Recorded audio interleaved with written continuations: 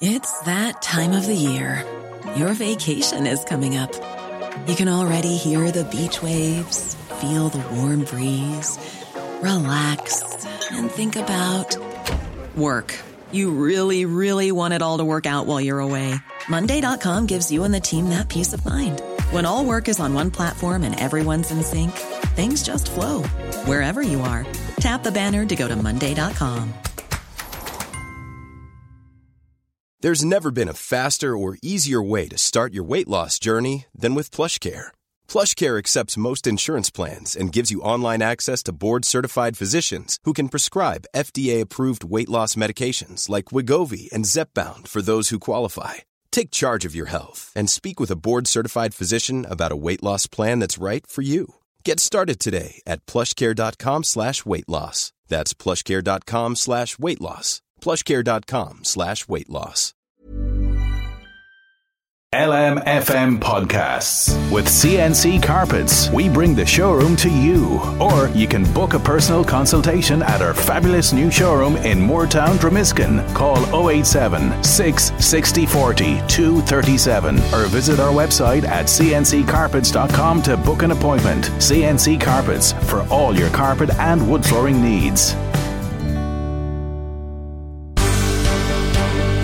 The Michael Reid Show podcast. Tune in weekdays from 9 on LMFM. To contact us, email now, michael@lmfm.ie. Monday morning, the 21st of November. Good morning, with much debate and discussion from now till 11 a.m. This is Michael Reid on LMFM.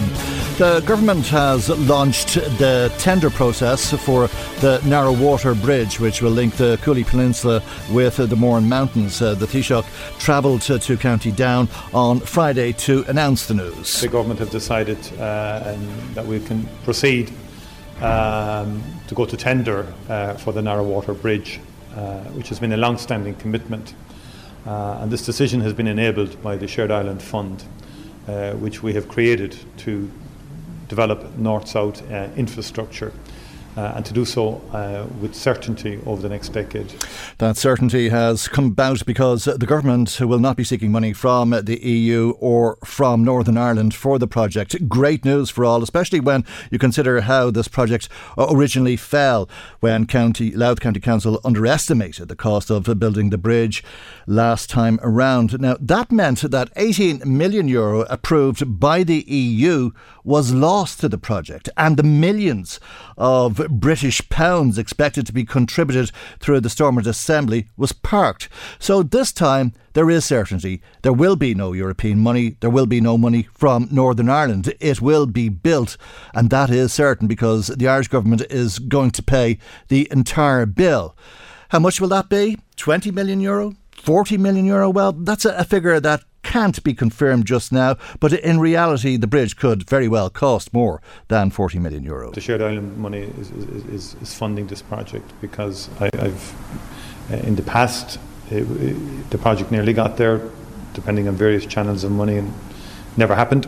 So I'm determined this time that's going to happen, and that's the purpose of the Shared Island Fund, is to fund in a very straightforward way projects of this kind, which will benefit this area and benefit the entire all-island economy in the fullness of time and fulfil the commitments within the Good Friday Agreement. That's the Taoiseach, Micheál Martin, speaking on Friday. Let's speak to some local politicians. Rory O'Murcu is a Sinn Féin TD for Louth and East Meath. Fianna Fáil Senator Erin McGreen lives in the Coolies, and they're both on the line. A very good morning to you, and thank you indeed for joining us on the programme this morning. Erin McGreen, first of all, Fianna Fáil is in the doldrums nationally. Louth, once a stronghold for support, has seen that support plummet.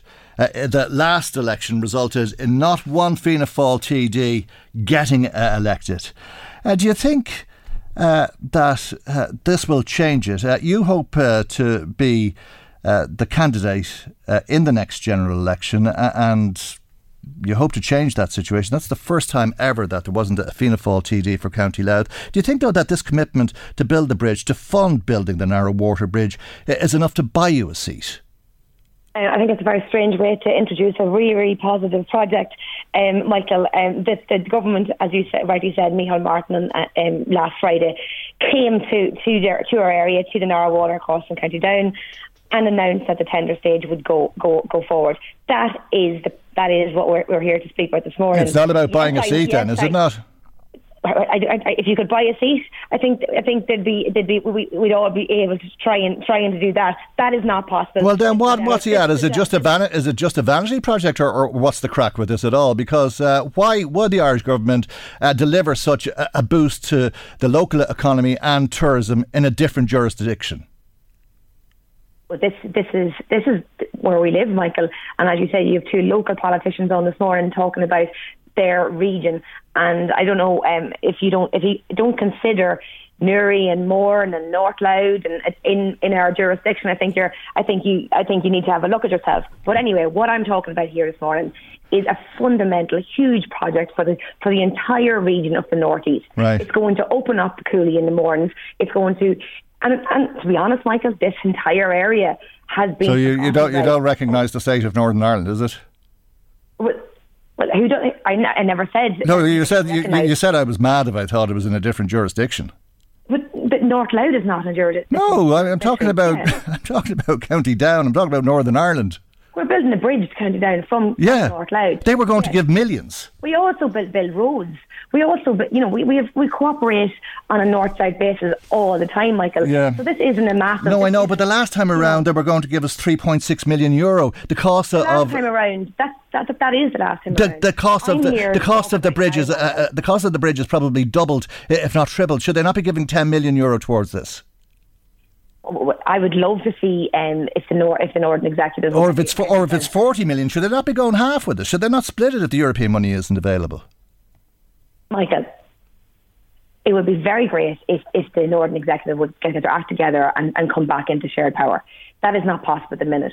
And as you said before, there has been lots of blockages to this project. Yeah. A huge project for Meath, a huge project for Cooley Mountains, and indeed a huge project for... Well, if Micheál Martin hadn't jumped the gun like this and held it over and allowed Fine Gael to see this through with next month's Taoiseach in office, sorry, I'm not perhaps there would have been 5, 10, 15, 20 million euro available from the Northern Ireland Assembly, because I think the expectation is that the institutions will be restored sometime in the new year. Well, there's no money being spent, just the 3 million has been spent.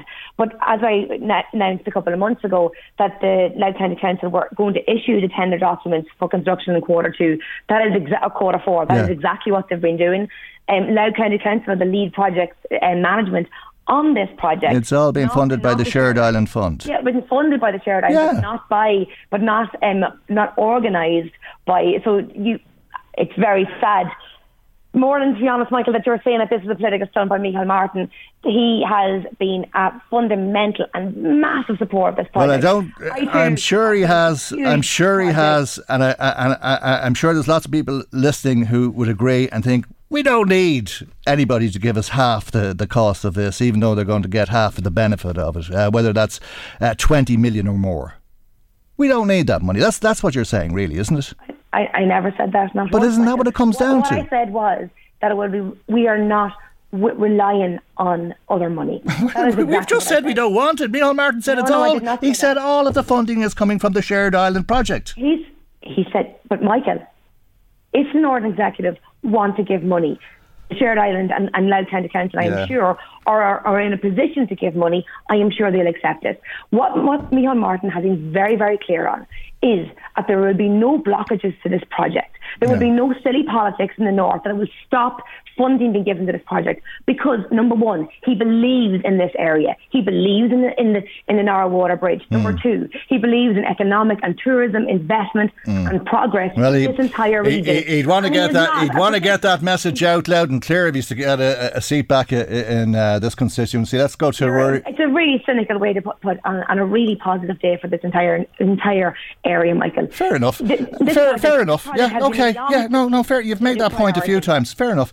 Rory really cynical. Yeah. No. I think that's the fifth time. Rory Murku. It is a really positive day for the region, isn't it? No, it certainly is. Look, this is a project that has been supported by many, particularly by Sinn Féin, over many years. You've already gone through some of the ins and outs of the false dawns that have happened. Look, I suppose it is disappointing in relation to the possibility that there was, particularly at one stage in time, to get European funding. I remember even having conversations with Micheál Martin around whether there still would be the possibility of European monies. Now, what I will welcome is that he did make a commitment a number of times, even to myself, that there would be follow-through from the Shared Island unit in relation to this particular capital project.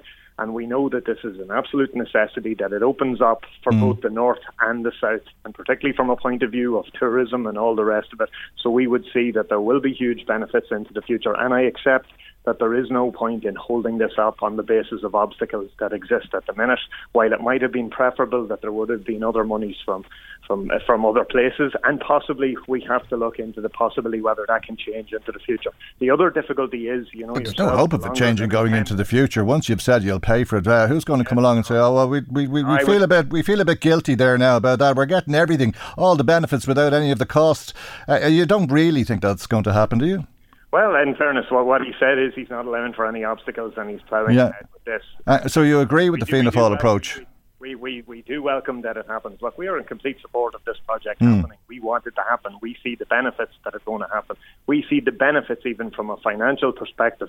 Now, if someone else wants to do a piece of work in relation to whether all due diligence was followed through in relation to European monies, etc., that's fair enough. At this point, we want to see the bridge built. The other difficulty in relation to tender processes, we all know that suppliers can't get surety in relation to prices for longer than 24 hours. Nobody knows the ultimate cost of this. Exactly. So we need this to happen as soon as possible. Otherwise, we could be into spiralling costs.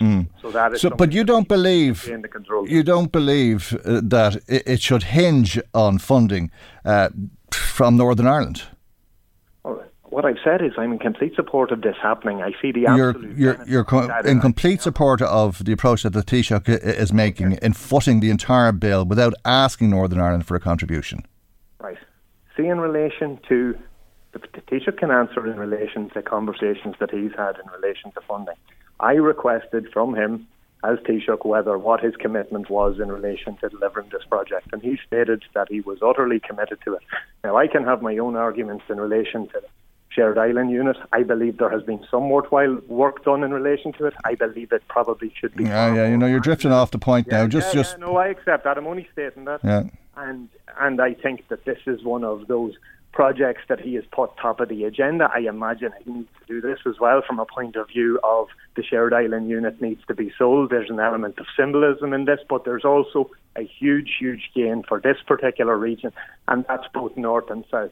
And I am happy to see that we're seeing progress. And you're happy that it's going away. See if you're going to have a conversation in relation to possible funding streams and whatever. I imagine the Taoiseach has had conversations with whoever he needed to have, so I imagine it's him you'd need to ask those questions of. But you're happy. You don't believe. Would I much prefer that there was funding? No, that's not what I asked you. Would I much prefer? No, that's not what I asked you. Of course, I'm sure Aaron McGrean would much prefer if there was funding. Everybody would, of course. But you're happy enough that under the circumstance, whatever that is, which is unknown to us, that the Taoiseach decided that the Irish taxpayer will fund this in its entirety. Here, we need this to happen as soon as possible. So yes, is it? Can you not just say yes or no? It's a simple question, Rory. Yes. I know you don't want to say that you agree with the Taoiseach's approach. No, Michael. And the other thing that I completely understand is the longer that this goes on, the more expensive this project becomes, no matter where the funding's coming from. So I would say we need to get on with this project as quickly as possible. Right. Do you think it could cost you your seat? No, I believe an awful lot of people would consider to a degree. Well, nothing exists outside of politics. Yeah. From my point of view, this is a project that we have always supported, that we have always. I know, but it'll be built in around, or it'll certainly be well on the way around the time of the next general election, won't it? And going back to Jerry Adams and even back to Arthur Morgan, it's a particular project that we have always supported and we have always pushed. I don't see that this will have any impact in relation to wider electoral results. All right, Aaron McGrean, I think Fine Gael has been claiming that it's part of their election manifesto, so that they've delivered the bridge.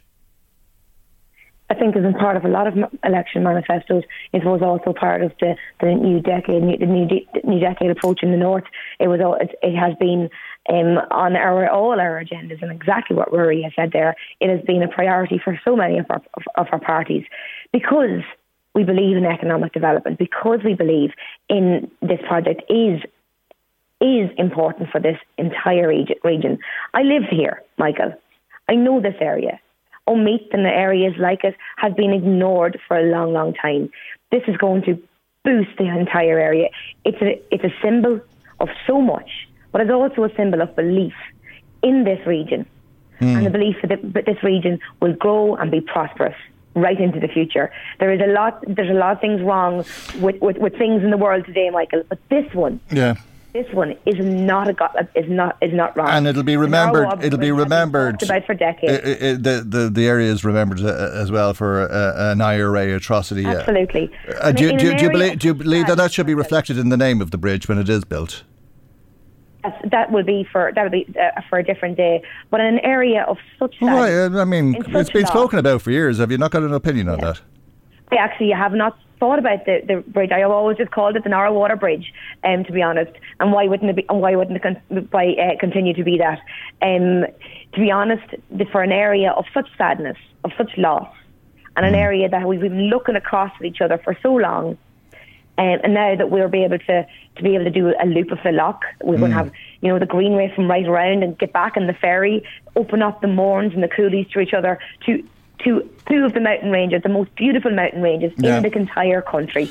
And to be honest, it is going to be an unprecedented boost to the entire region. Yeah. And that is a good day on any scale. And political cynicism like yourself, Michael, that's not welcome, and it's not needed in this project. No, that's fair enough. You're entitled to your opinion, of course. Rory O'Murrochú, what's your opinion on the name of the bridge, a place where 18 paras were killed by the IRA? Should that be reflected in the name of the bridge? And if so, should it be because of the loss of life, or should it reflect what a lot of IRA supporters would have considered to be a good piece of intelligence and a successful operation? Michael, there are huge amounts of areas here in the north and here across Ireland where there were a huge level of all sorts of operations by the IRA, by British forces, here by loyalists and others. And unfortunately, that is the history that we have. We cannot change that. I haven't considered anything in relation to the name. What I think is this is a really, really positive project, that it's looking forward.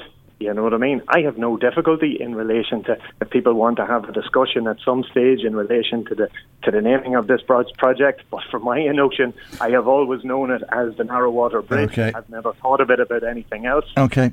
But a lot of consensus this morning. A lot of consensus. Interesting. Thank you indeed for joining us both. Project, Michael, there is consensus. Absolutely, that's what I just said. Yeah. Fantastic. Thank you indeed. Fianna Fáil Senator Erin McGreen and Rory O'Murrochú, who's a Sinn Féin TD for Louth and East Meath. Michael Reid on LMFM. This Thursday will be the 61st anniversary of the withdrawal of thalidomide, which was a drug for morning sickness that was prescribed to expectant mothers 61 years ago in 1961. It was withdrawn, as I say, from the international market, but the story didn't end there. Let's speak to Finola Cassidy, who's a spokesperson with the Irish Thalidomide Association. And a very good morning to you, Finola, and thank you indeed for joining us on the programme this morning. You met with the Taoiseach last week, and you'll be at the Dáil this Thursday to mark the 61st anniversary, and you're hoping that the government will act in the near future to compensate some of the harm that resulted from pregnant women taking this drug. Thank you. Good morning, Michael. Thanks for having me on. Yes, all of what you said is correct, but just for the sake of your listeners, to emphasise, I suppose, that it has been a 61-year saga from the time when the mothers were prescribed the drug or could actually walk into a pharmacy and buy it over the counter. And this drug was wholly untested when it came to the world market, and obviously including Ireland. They had never tested it on, pregnant rats or mice or whatever in the laboratories. So nobody realised in the 60s the catastrophic injuries it would cause. Some of our members were born without legs, arms, with internal damage, missing ears. And we are the survivors in the truest sense of the word, because there are only about 40 left in Ireland. And when you think that one of the packets of the trade name of that drug called Softenon, there was 51,000 packets of that sold in Ireland alone in 1961. So we do recognise that we truly are survivors. They would say worldwide that out of the 100,000 babies damaged, 90,000 died at birth or in the first year. So you really get the sense, I suppose, of how small our little group is, and the length of seeking justice that our parents before us and now us have had to do. Okay. Coming back to the modern day, look, in particular, I suppose last year, while we've had an ongoing, we've been with Fine Gael for the last 12 years, and now the new coalition has definitely moved things along even at a slower pace, but we have got somewhere now, and we're very, very hopeful at this stage that there is a total understanding, probably for the first time in many years, as to what the tragedy was in Ireland and the state's hand act on part of it. And the thing is, as you mentioned, the international withdrawal, while it was withdrawn internationally, a decision was made at the time, we have the government papers that backs this up, that for some reason they did not want to withdraw it in Ireland at the time. They did no bells and whistles. They didn't get it off the shelves or out of medicine cabinets. And that is where the state's culpability in particular lies. That they were the cause, especially to our youngest members. They were needlessly affected. So coming back to today, as I say, we've last year on the 60th anniversary, we felt it was time to acknowledge all those who had died and to show that we were the survivors in the truest sense of the word. And from that date last year, we got huge cross-party support. I remember outside Leinster House that day, a couple of journalists saying to me, Finola, we've never seen so many people come out to support us. And because of ongoing legal action that we felt we were forced to take from the protracted process of getting us nowhere, we have relied an awful lot on the present-day politicians. And in particular, Micheál Martin's decision, it's taken the year of pushing, but we have now a decision where he is personally involved. And we really welcome that. So we had a very robust meeting the other day, I can tell you, because we can't leave this go any further. We made it very clear that the overuse and the misuse of our disabled limbs have left us worn out. Well, tell me a little bit more about the overuse of thalidomide, because as you say, it was withdrawn internationally in 1961, but continued to be used here for some time afterwards. How long afterwards? It was seen at the time as a wonder drug until it became apparent that it was causing these terrible problems. But it really was a wonder drug for expectant mothers who had morning sickness.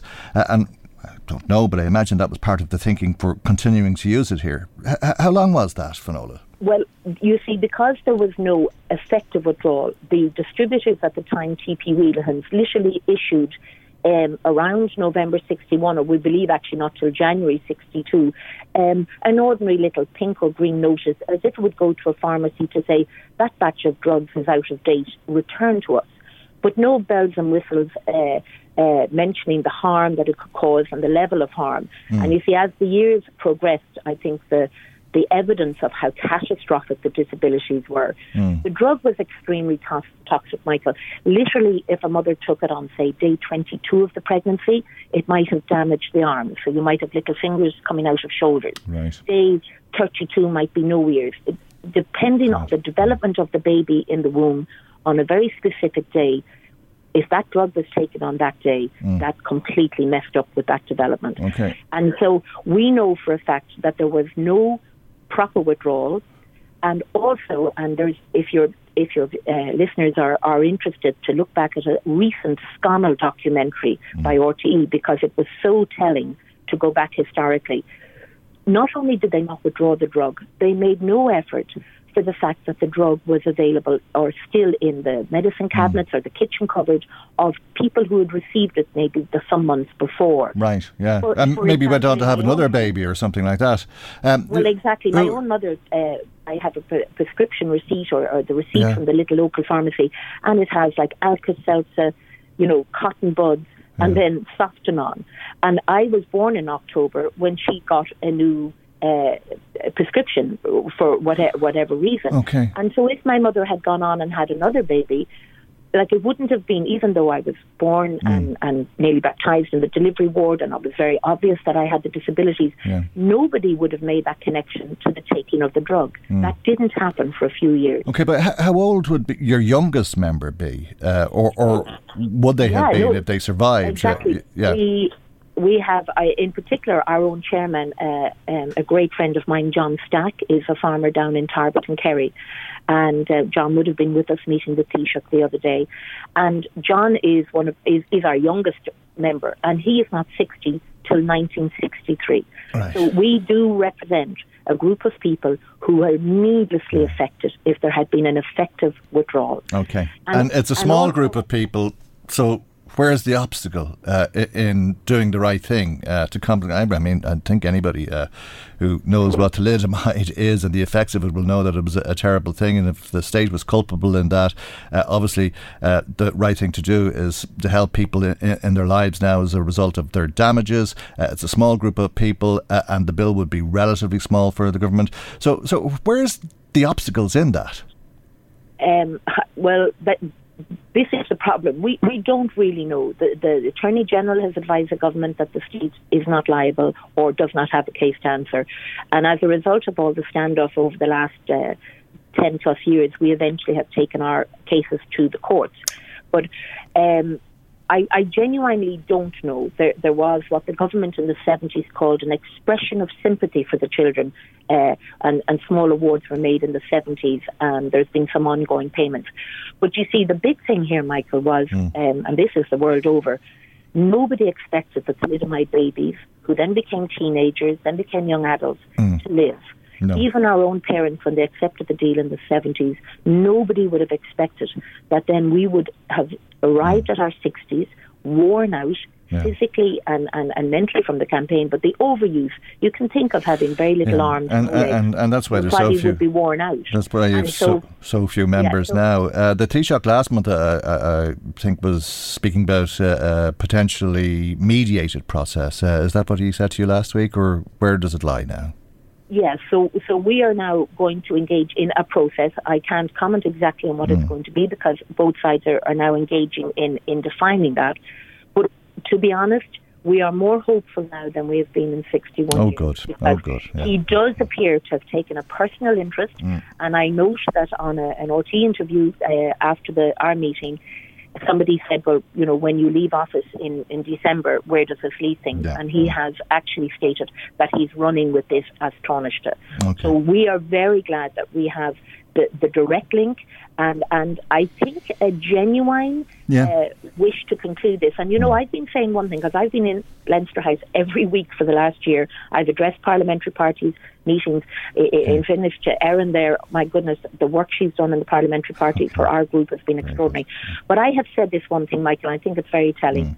This did not happen on their watch. But they are the custodians of the state's stance on it. Oh, yeah. And so this is when we're drawing a line in the sand now, and we are hoping for absolute proactive engagement and a solution. Finola, I have to leave it there, but thank you very much indeed for taking the time to be with us. Nice to talk to you as well. That's Finola. Thank you. Finola Cassidy, spokesperson with the Irish Thalidomide Association.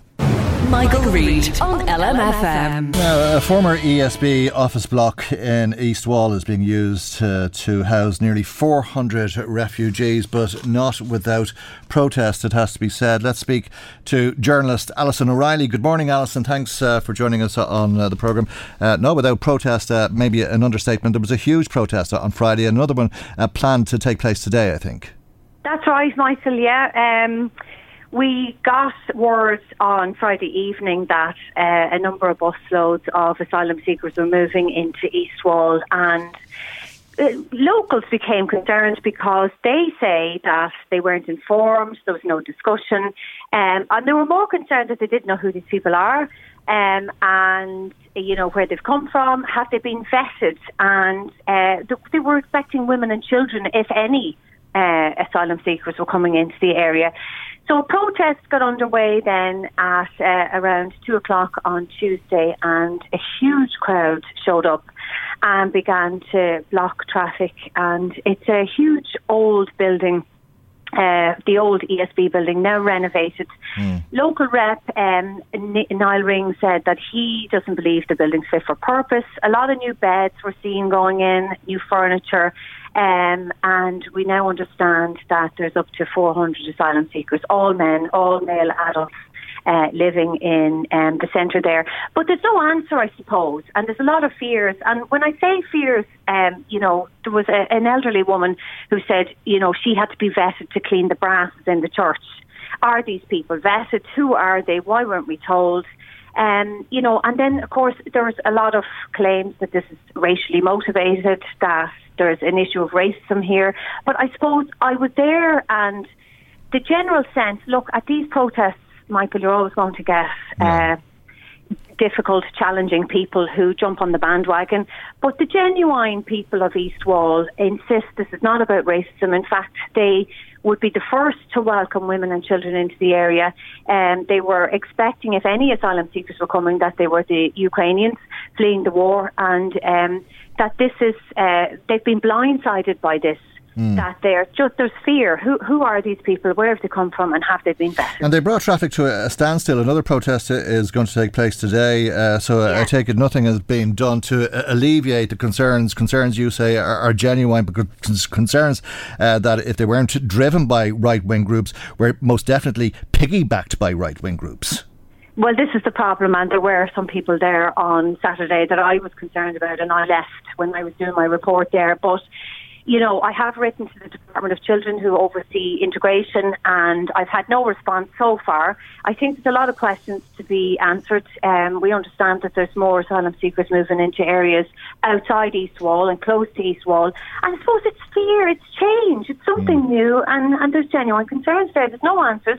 No one's responding, and I'm expecting a lot of the ministers to be questioned about it today, or doorsteps, because we're certainly not getting any answers on the ground. OK, well, buildings will be exempted, as we'll be hearing later in the programme, from requiring planning permission if they're to be used for a short period of time to house asylum seekers and refugees. And I guess that's the extent of the problem or the challenge, depending on which way you look at it. And perhaps what's happening in East Wall is a sign of things to come, God knows. Alison, thank you indeed for joining us as always. That's reporter Alison O'Reilly. Michael Reid on LMFM. The Connect Trade Union held its biennial delegate conference in Wexford last week and was celebrating 100 years since its formation. As part of the event, new Labour history was launched. The Connect Trade Union, a history 1920 towards one big Irish engineering union. It's written by Dr. Luke Dineen. Let's hear a little bit more about this. Paddy Kavanagh is the General Secretary with the Connect Trade Union. A very good morning to you, Paddy, and thanks indeed for joining us on the programme this morning. I take it Luke Dineen was delighted with the endorsement of the President, Michael D. Higgins. In fact, I imagine the entire trade union movement was delighted at what President Higgins had to say in his foreword to the book. Well, good morning, yes. Not only Luke, but all our members were delighted actually with the book itself. It's a very detailed history of our union and how it was formed and up to the present day.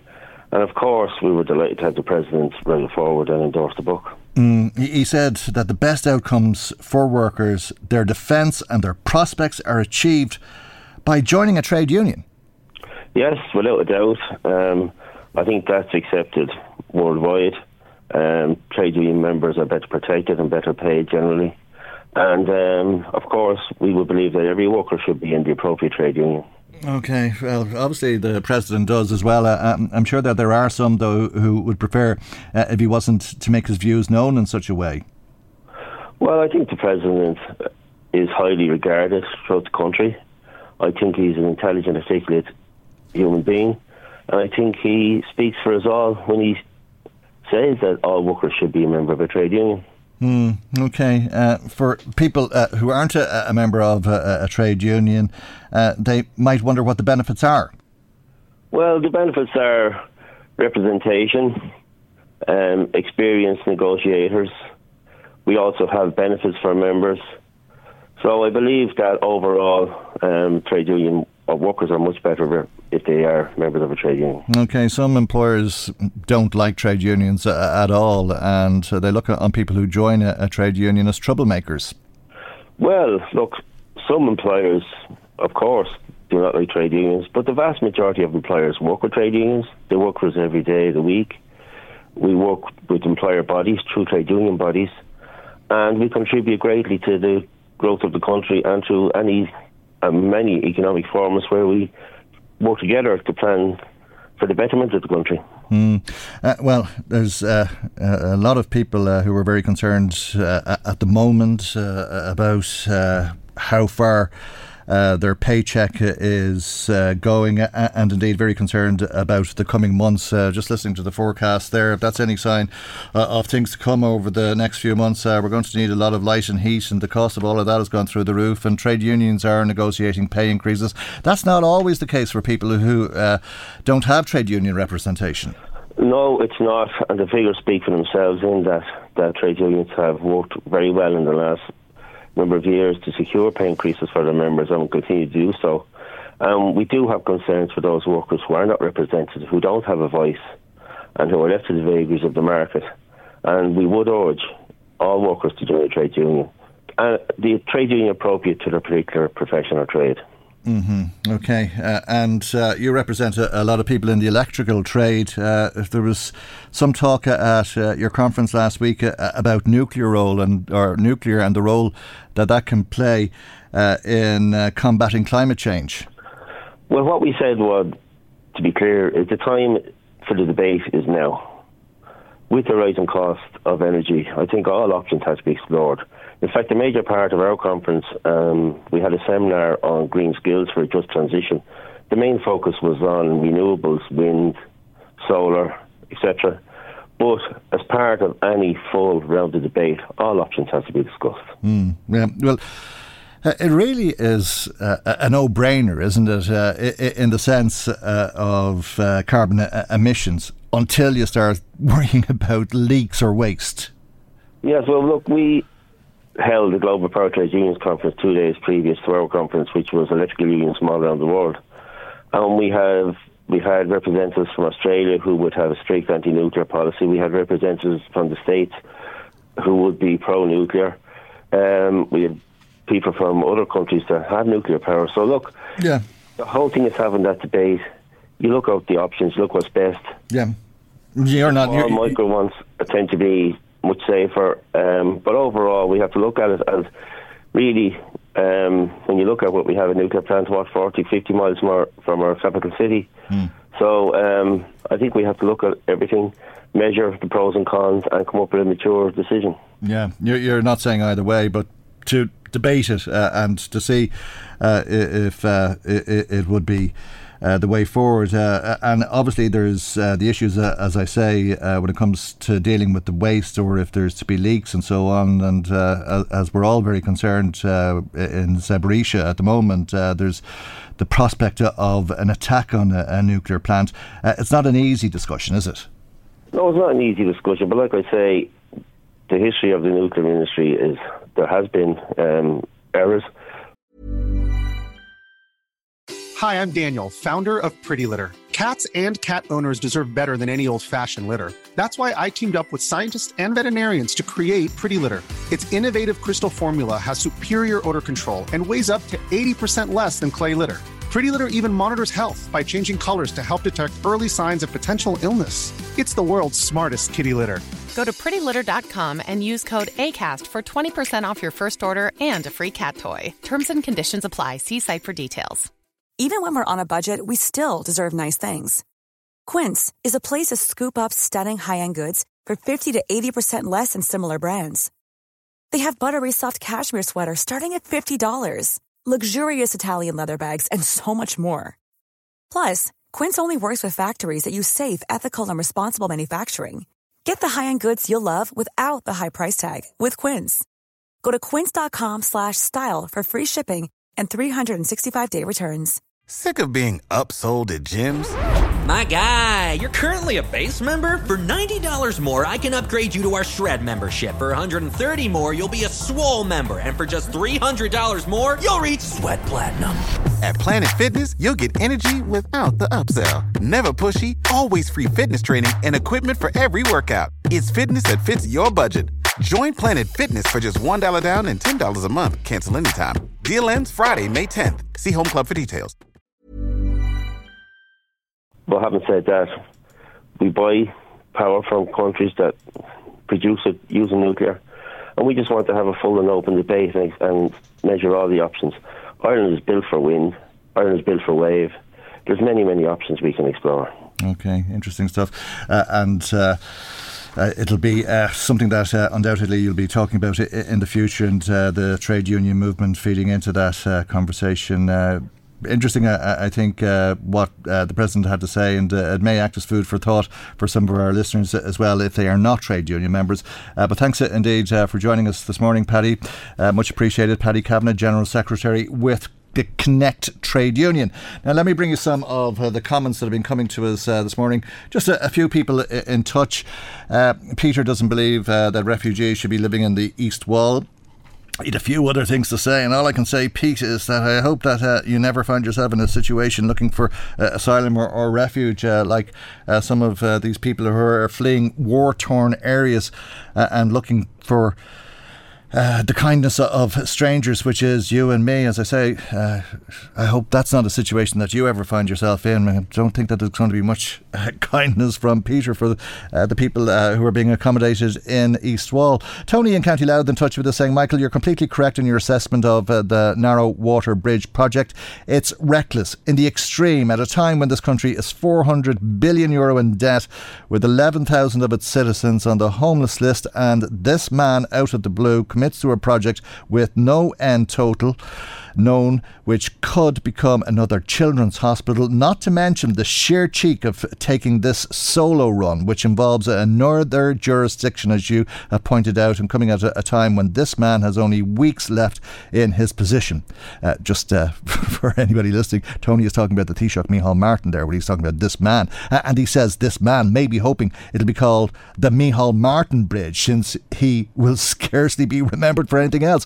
It could also become a target for loyalist dissidents who might well see it as another protocol type intrusion and take over bid, says Tony in County Louth. Someone says call it the Michael Reid Bridge. I think that's a joke, or maybe they meant the Micheál Martin Bridge. Paddy Duffy says, you call me a cynic. I did call Paddy Duffy a cynic on a couple of occasions because some of the things he says, and he says, you call me a cynic? How dare you suggest that Fianna Fáil are trying to buy a seat in County Louth? They'd never do such a thing. Thank you indeed, Paddy Duffy. Eric Cuthbert says, Mike, I'd like to ask the Irish government to consider building a bridge from Soldiers Point to the Blue Anchor. It would be a great shortcut to the Cooley Peninsula. Well, thanks indeed for sharing that thought with us this morning, Eric. Now, we're talking about nuclear plants. And indeed, the threat from Russia. We're all very worried about Russia. And as you know, they've placed 52 politicians on a stop list, a travel ban placed on Irish politicians going into Russia because of their support for Ukraine. This is what the Ukrainian President Volodymyr Zelensky had to say about this. He was speaking on Friday to students in DCU. Russia has imposed sanctions against 52 politicians of your country. Now, the reason is because your country supports European efforts to stop Russian terror and to revive the international law. Of course, those restrictions imposed by Russia, they don't really affect anything. It's more of a propaganda thing so that Russian TV could pretend as if Russia is still capable of something, at least in diplomacy. Volodymyr Zelensky, the Ukrainian president, was addressing students and staff in DCU on Friday and took the time, indeed, it was one of the first things he said, but he took the time to mention the concern that there is about this stop list and 52 Irish politicians being barred from going into Russia. This is what the Taoiseach had to say about it. I'm not responsible for how the Russian government is deciding on these lists, but I think the overall picture really is that this is just classic diversion propaganda move by the Russian government, and we shouldn't be deflected from it. Our focus has to be on the solidarity with the people of Ukraine, and also maintaining pressure on Russia in the international arena to stop this war. It's a terrible war that's killing many people, many young people on both sides, unnecessarily being killed because of what Russia has done and Russia invading Ukraine. And I suppose the Taoiseach saying that the idea of publishing this stop list is to distract us, to forget what's going on in Ukraine. Dear friends, Russian aggression does not stop for a single day, just as Russian lies to the world do not stop for a single day. Therefore, international pressure on Russia should not stop for a single day. And this can be done not only by politicians, but also by everyone at their own level. Of course, we need to apply new sanctions against Russia. It's effective. We need a new European sanctions package. Please defend this need at the European level. We need to be active in spreading the truth about the war and the crises it provoked. Now, this is something that all of you can do. Please talk about what is happening and find a convenient format to support these honest and transparent media bloggers who cover global affairs, as well as Russian aggression in particular. And please look for specific projects that can help our defense and our people. The more collective efforts we make, the sooner we will force Russia to leave the territory of Ukraine and fulfill its obligations to the world. The Ukrainian President Volodymyr Zelensky speaking through a translator and appealing to you directly to help and support Ukraine. By the way, if you'd like to make comment on this programme today, as always, we would love to hear from you. You can phone us on 041 983 2000. That's 041 983 2000. You can text or WhatsApp 086 1800 658, or you can email michael@lmfm.ie. Michael Reid on LMFM. Now, you heard earlier about that protest by East Wall residents at nearly 400 refugees moving into the old ESB building there. Another protest planned today. We said during that conversation there may be more of this type of accommodation being made available to refugees, and indeed planning permission may not be required to convert these buildings so that they can accommodate refugees and asylum seekers temporarily. This is because of a new clause in planning regulations that is currently being considered. This new clause provides for the temporary change of use on our behalf of the Minister for Children, Equality, Disability, Integration and Youth of a wide list of buildings and structures to accommodate or support persons seeking international protection. This provision is a temporary measure and will expire on the 31st of December 2024 with the use of the relevant buildings and structures for the purpose ceasing to apply at the expiry of the regulation. That's Minister of State Malcolm Noonan telling the Housing Committee that it would be a temporary measure and one that's needed because whilst we've always had refugees coming to this country, the numbers have exploded recently. Let's put this into context now and remember how many people would have come here before the Ukrainian war. The average figure for international protection applicants arriving here over the 3-year period from 2017 to 2019 was 3,500. However, since the 1st of January 2022 alone, over 12,300 international protection applicants have arrived in Ireland, with almost 17,000 international protection applicants now being accommodated by IPAS as a whole. The Ukrainian war, or the Russian invasion of Ukraine, more accurately put, the result has been hugely dramatic, as you know. It is quite clear that there are now unprecedented numbers of persons seeking refuge in Ireland, both from Ukraine and other countries, and the pressure to accommodate the 63,000 people that have arrived here since the start of the year, equating to a city with the population of Waterford, has led to significant difficulties in the provision of necessary accommodation. Green Party Minister Malcolm Noonan. Let's speak to Eoin O'Brien, Sinn Féin's spokesperson on housing. A very good morning to you once again. Thanks for joining us on the programme this morning. You believe that this is an emergency and agree with the government that it requires this emergency response. That's right, Michael. So this emergency provision already exists where government is using non-residential buildings for the provision of emergency accommodation for Ukrainians. So what the measure that Malcolm Noonan was speaking to at committee last Thursday is to extend that emergency provision not just to the provision of emergency accommodation for Ukrainians, but also for other people seeking international protection, other people claiming asylum. There were two very strong responses, both from myself, but also pretty much from all of the members of the committee to Malcolm when he came to our committee last week. The first is where the government is taking a decision to provide emergency accommodation, whether it's for Ukrainians or for anybody else. The first thing they absolutely have to do is they have to talk to the local community. We're not saying that community should have a veto, but they absolutely need to be part of the conversation so they know exactly what's happening, when it's happening and how it's happening. And the second thing we urge the Minister to do, because this has been a failing to date, is particularly when the numbers are significant, then there needs to be a very clear package of supports, including things, for example, that relate to healthcare, education or transport, etc., both for the refugees accessing that temporary accommodation and also in some instances for the wider community to ensure, for example, if you have a community where certain public services are already at stretching point, that additional resources are made. So communication with local communities is absolutely key, and adequate provision of supports. This isn't just about a mattress on a floor for somebody fleeing a war, whether it's in Ukraine or Afghanistan or anywhere else. Yeah. It's also about doing it properly. You and others, as you say, were quite strong in putting those points to the Minister and saying that consultation is key.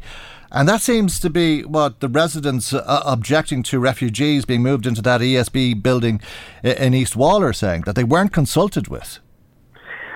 Well, firstly, and I watched the images of the protests at East Wall over the weekend, there is an enormous amount of anger in particularly inner city communities at decades of government failure on housing, on crime, on healthcare, on basic amenities. And people really feel left down by the government. I don't believe protesting against the small number of asylum applicants that were put into the temporary ESB building is the right response. I think people should be protesting, but they should be protesting against the government for its failures. But there is no doubt that if government doesn't talk to people, if they don't include host communities in the conversation, then that's going to create difficulties. Just here in my own location in Clondalkin, not only do we have a significant direct provision centre at the end of my road, I have a very good relationship with the residents committee there, and they're, in as much as you can be in direct provision, they're well integrated into the local community. But we also have the Red Cow Hotel, the Ibis Hotel, City West, and very recently Roderick O'Gorman started to use an old commercial building at the entrance to Clondalkin, Dulcoin House, for 250 men, women and children seeking asylum. Again, that is something that we are willing to work with the government on, but there was no communication strategy with the local community. We recommended when we met Roderick days before he moved the families in that he should talk to local community networks, local residents associations and the tidy towns just to keep them informed, because if you don't keep people informed, that creates a vacuum. All sorts of rumours spread around, and unfortunately we also see some actors who have alternative political agendas try to exploit that. And for example, with respect to East Wall, there were a number of individuals at that protest, and I know who they are. They're not from that community. They have a very, very clear ultra-right-wing political agenda, and that does not serve the interests either of the people of East Wall who have been badly let down by government, or indeed those people who are coming to Ireland to seek refuge from war or persecution. So it's crucial we don't have that vacuum. It's crucial we have that engagement with local communities, and it's crucial we have those package of supports both for the refugees and for the wider community. I mean, I don't know if you'd agree with this, Eoin, but I think that that protest has to be condemned, and I understand that people have genuine concerns and they're right to ask questions, they're right to complain if they haven't been consulted with, but I can't imagine being one of the 380 people who are seeking international protection in this country inside that building with all of those people outside shouting. There is this other issue as well when it comes to right-wing movements. There were certain right-wing racist statements made over the weekend. At the protest and indeed online, if this has not been driven by a right-wing movement as such, if you can use that as an umbrella term for certain groups, it's certainly been piggybacked by them. Absolutely. Let me be very clear. As I said already, I do not believe the protest was the right response, and I am very concerned by the small number of far-right individuals trying to exploit and manipulate the very real anger and frustration that communities have, not with refugees, by the way, but at decades of government failure. The East Wall is an inner city community that has had more than its fair share of government neglect and failure to address social, economic and resourcing issues over many, many decades.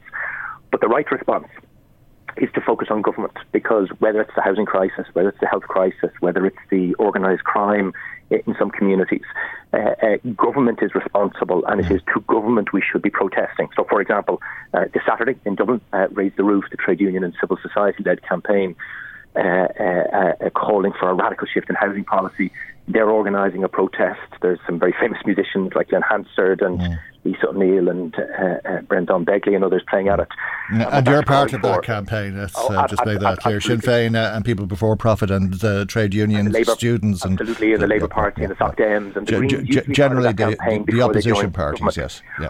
Well, what's interesting about that campaign is it's the entire trade union movement. It's almost all of the country's leading homeless organisations like Vincent de Paul and Peter McVerry's and Focus. But what it's calling for is for government to shift and change housing policy so we start to tackle the housing crisis. So people are right to be angry and people have a right to protest, but let's keep the protest focused on where they should be. And that will be a big protest on Saturday, there's no doubt about it. But this emergency response that you'll be able to convert buildings without planning permission so that you can house refugees and asylum seekers is the right emergency approach, you believe, because it is an emergency situation. And speaking of emergencies, we spoke to you, I think, last week, wasn't it, about whether the crisis in housing, which everybody agrees is a crisis, is an emergency or not. It was the Taoiseach who wouldn't agree with Sinn Féin on that point, and then the Taoiseach who did agree that it is an emergency.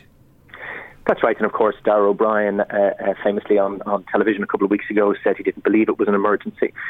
There's a reason why we need to declare this emergency, because that then allows you to do certain things that you wouldn't ordinarily do. So, for example, I've been arguing for some time, if we want to ensure that during the winter ban on evictions, we take advantage of that breathing space that the winter ban has given us so that we're not back here again in April, then government does need to seriously look at emergency measures, such as, for example, using some existing emergency powers that the Minister has with respect to planning, and looking at high-grade modular building technologies to bring on stream much more quickly accommodation to ensure that we dramatically reduce the number of, for example, families with children in emergency accommodation, or indeed pensioners in emergency accommodation, something that's rising and doesn't get enough attention.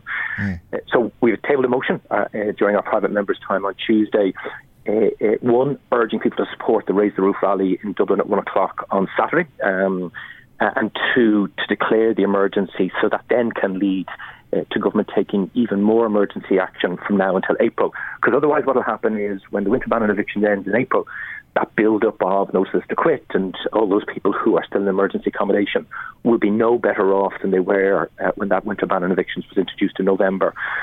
So it's both a symbolic motion, but also it's a practical motion, because by declaring the emergency, it's an effort to compromise the government, isn't it? Sorry? It's an effort to compromise the government. I mean, everybody, not just you, but everybody is playing with words on this one. No, I don't agree. I mean, I think the government is compromised by the fact that there's 11,000 adults and children in emergency accommodation. They're compromised by the fact that house prices and rents are higher than they've ever been before. And they're compromised by the fact that not only are they not meeting their social affordable housing targets, but as we saw in the papers at the weekend, hundreds of millions of euros of capital expenditure given to the Department of Housing has remained unspent and will be unspent at the end of this year. That's the third year in a row. It's not Sinn Féin private members' motions that compromises the government. It's their own housing failures. Okay. We have to find ways of putting more pressure on them to change the policy, because that's what people need. Okay. What was it Leo Varadkar said? Populist stuff as usual from Sinn Féin. Are you very disappointed that Leo Varadkar has announced that he will not go into coalition with your party? Well, given that he has been in government for 11 years, And given that we have the worst housing crisis in the history of the modern state, I think the quicker we get Leo Varadkar out of government, the better. Okay. And if wanting to provide good quality homes for working families is populism, then Leo Varadkar really needs to take a good hard look at himself, because he has failed over a decade in government to do something very simple to ensure people who are on good wages, working hard with good money, can secure affordable homes. He promised on Saturday he's going to do that. And you've been saying that for over a decade. We have more children tonight in emergency accommodation in every county in the country than ever before. He's had a decade. He needs to go. And that's why we need change. But while we're waiting for the next general election, we need the government to do different things now. And that's why we'll raise the issues we're going to raise at our private members' motion. And that's why people need to get out to the streets on Dublin at 1 o'clock next Saturday to show the government that people are angry, that people want change. And if the government isn't going to change its housing policies, then the government will be very, very clear the people will change the government the next time round. Well, there's no doubt it's going to be a huge protest given the amount of groups and bodies that are behind it, and parties for that matter. Owen O'Brien, thank you indeed for joining us this morning. Owen O'Brien is Sinn Féin spokesperson on housing. Michael Reid on LMFM. Now, 1 in 5 young women have suffered intimate relationship abuse. 27% of young women have experienced rape. And young women came together on Saturday to discuss this and related issues. The gathering, called FemFest, was organised by the National Women's Council of Ireland. Ivana Uchek is the Violence Against Women Coordinator with the Women's Council and on the line. And a very good morning to you, Ivana, and thank you indeed for joining us on the programme this morning. And when we talk about young women, in the context of FemFest, you're talking about women aged between 16 and 25 who are subjected to this type of treatment. Good morning, Michael. Yes, and thank you for having us. Exactly, yeah. We've been discussing about these issues on a series of workshops throughout the year, as well as on FemFest last Saturday. Okay, and young women are looking for something to be done about it. Those statistics are absolutely dreadful, but it would be far better if we could change it somehow. Were there any suggestions as to what can be done?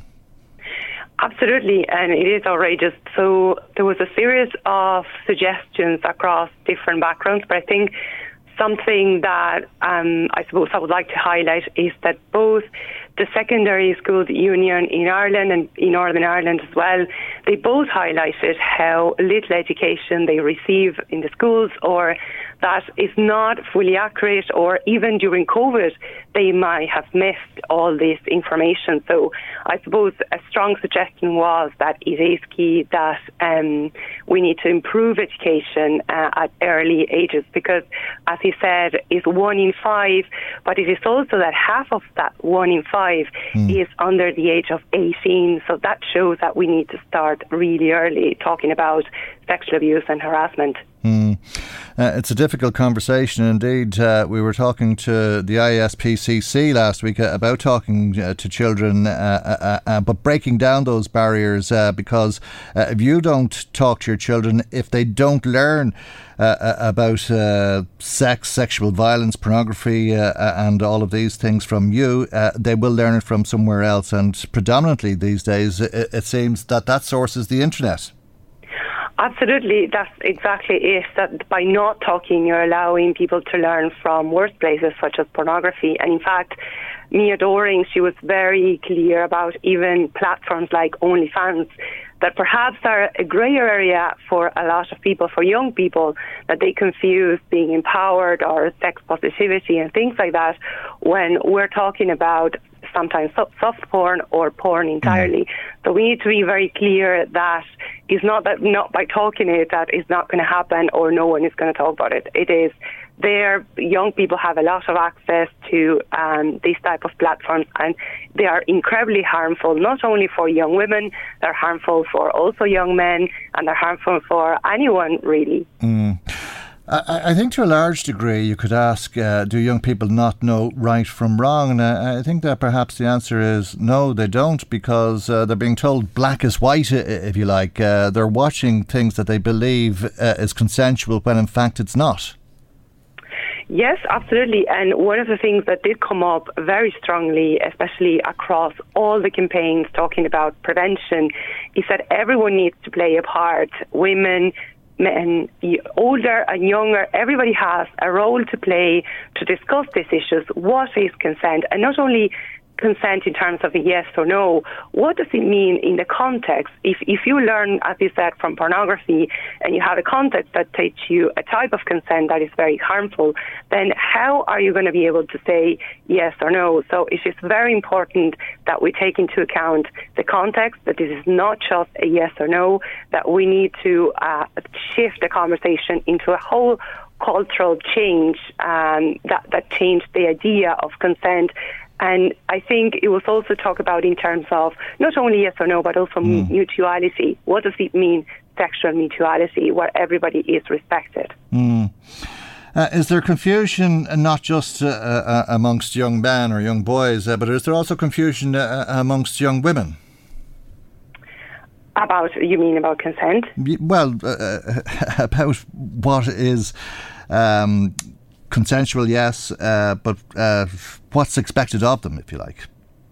Yes, absolutely, because it's a whole context of also mental health. Culturally, what kids or what young people are taught in school. So again, this comes back to the first point and the first suggestion that if there's not a strong curricula on sexuality education, then it is going to be very confusing. And by very confusing, it's not that they are confused, it's because they're learning, as you said, through porn and through misconceptions and myths around what is a healthy relationship and so on. So this is the confusion. They're not responsible for their confusion. They need more education and more clarity on what is a healthy relationship. Where they may be saying, I don't like it and I wish he'd stop, but they don't view it as abuse, in other words, because they're watching it happen on the internet. Absolutely. How do you know what's wrong if you are not taught? So you end up in situations that you didn't want to and you didn't know. So young people need to learn from at very early stages what is a healthy relationship and what is mutuality and what is a respectful relationship. Yeah. Would you say most young women are disrespected? I'll say if we look at statistics, we could say that there is a clear problem. And not only from statistics, as you said, that 1 in 5 young women suffered an intimate relationship abuse. We spoke on the workshop, what are their key concerns, and they all raised this issue as a key concern for them because it is happening. Not only the statistics only echo the conversations that we had with young women throughout the year and on Saturday. That's half the population, though. You know, it's very hard to understand that goes on all of the time, and once in a while we talk about it and then we move on, and then another few weeks or few months down the line we're back talking about it. Maybe an incident happens that makes us stop and think, and we say, well, it's long overdue that this stopped. But if it's such a widespread problem that it impacts half the population, it's very hard to believe that there hasn't been any real change in recent years, because this is not a new phenomenon. And indeed, it's one that I think you've been saying that men have a role in trying to bring about an end. Absolutely. Everybody has a role to play, and it's about speaking. So we all have to do something about it. But I want to be very clear. There's also a third national strategy launched this year, and it puts from the government, and it puts a lot of emphasis on prevention. So I think it's key that this strategy is being implemented, because, as you said, we need real change, and very quickly. I suppose something that it is happening, or it gives me hope, I suppose, is that we are talking about it. Talking is certainly not enough. So this is why campaigns like we discussed on Saturday on different approaches to consent, the bystander culture from UCC, the Dublin Rape Crisis Centre, Women's Aid also having their own campaign, the Men's Development Network are having their own campaign. So they're all trying to work with young masculinities, they're working with young women. So it is important that things are changing, but they're definitely not changing as fast as they should in such a horrific topic. Okay. It's probably where we should leave it and let people ponder on that. That half of the population, certainly half of our younger population, are being subjected to such treatment. And thank you indeed for joining us this morning, Ivana. Ivana, thank you. Thank you. Ivana Juchik is the Violence Against Women Coordinator with the National Women's Council of Ireland. Michael Reid on LMFM. Well, as you know, Fine Gael held its Ordesh over the weekend, and next month's Taoiseach, the Taoiseach, Leo Varadkar, and the leader of Fine Gael had a lot to say. Indeed, I think he buoyed up the party, and there was a great response to his leader's speech, promising to do an awful lot when he takes over the reign as Taoiseach. As we discussed earlier on with Owen O'Brien of Sinn Féin, Leo Varadkar is saying that there will be significant changes to the crisis or the emergency, if you prefer, that there is in housing. Sinn Féin will be bringing this motion to the Dáil tomorrow, declaring the housing crisis an emergency, a national emergency. But Leo Varadkar, as Taoiseach, told Fine Gael that there will be significant changes and indeed progress in terms of tackling the many problems that there are in housing. I'm not sure, though, that he would be supportive of the Sinn Féin policies. He certainly wouldn't be supportive of working with Sinn Féin, and he made that very clear. He said that the work that Fine Gael is doing with Fianna Fáil and the Green Party in government is work that he's very pleased with, and he'd be happy to work with those parties, but he's not inclined to be of the belief that he could work with Sinn Féin in government. Delegates, we will not take lessons on our history from those who seek to rewrite it or deny it. Those who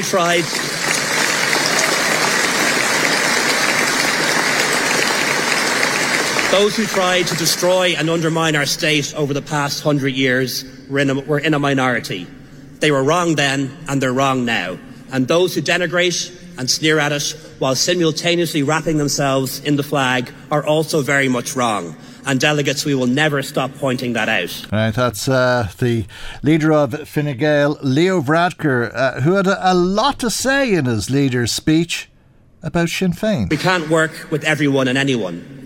And coming into this campus today, someone asked me if I'd ever consider going into coalition with Sinn Féin. Well, I gave them a clear and unambiguous answer from all of us.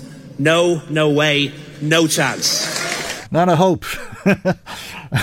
Maybe after the next election that clip may be pulled out, depending on how the numbers fall, and then you hear people talking about, well, in the national interest and all that stuff. Maybe not. But anyway, the chances are, and it was unambiguous, but the chances are you won't be hearing that because Fine Gael will hold its line, and as put to Owen O'Brien earlier on in the programme, Fine Gael believes that Sinn Féin pursues nothing but populist policies. I believe Sinn Féin when they tell us who they are: an ultra-nationalist, radical left, populist, Euro-critical party, and their policies will be a disaster for our country. Their shaky commitment to democracy and to free speech is extremely concerning, as is their ambiguity towards serious crime. But it's not primarily about their past. It's about what they might do in the future to our country. They're a high-tax, anti-trade, anti-jobs, anti-business party which would wreck our economy, and they would take us away from the heart of the European Union where we belong to the Eurosceptic periphery. Right.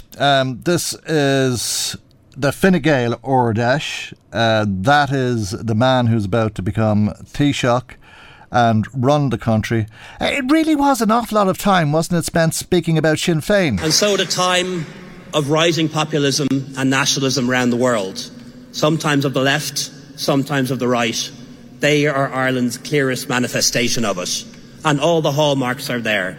Simple solutions to complex problems, elevating fear and anger over facts, conspiracy theories about elites and masses, and the demonisation and bullying of opponents. And for this reason, the next election will be the most important in a generation. All right, well, we'll see how it pans out. That's Leo Varadkar, leader of Fine Gael, Taoiseach and soon to be Taoiseach, speaking to his party's Ord Esh over the weekend. Now, thanks to our listener who's texting us this morning saying there's 70,000 refugees in Ireland now. We've done our bit, says our caller. Thank you indeed. I think maybe keep that in mind if you're watching the news this evening of bombs falling and the shelling of the nuclear plant, the Zaporizhzhia nuclear plant.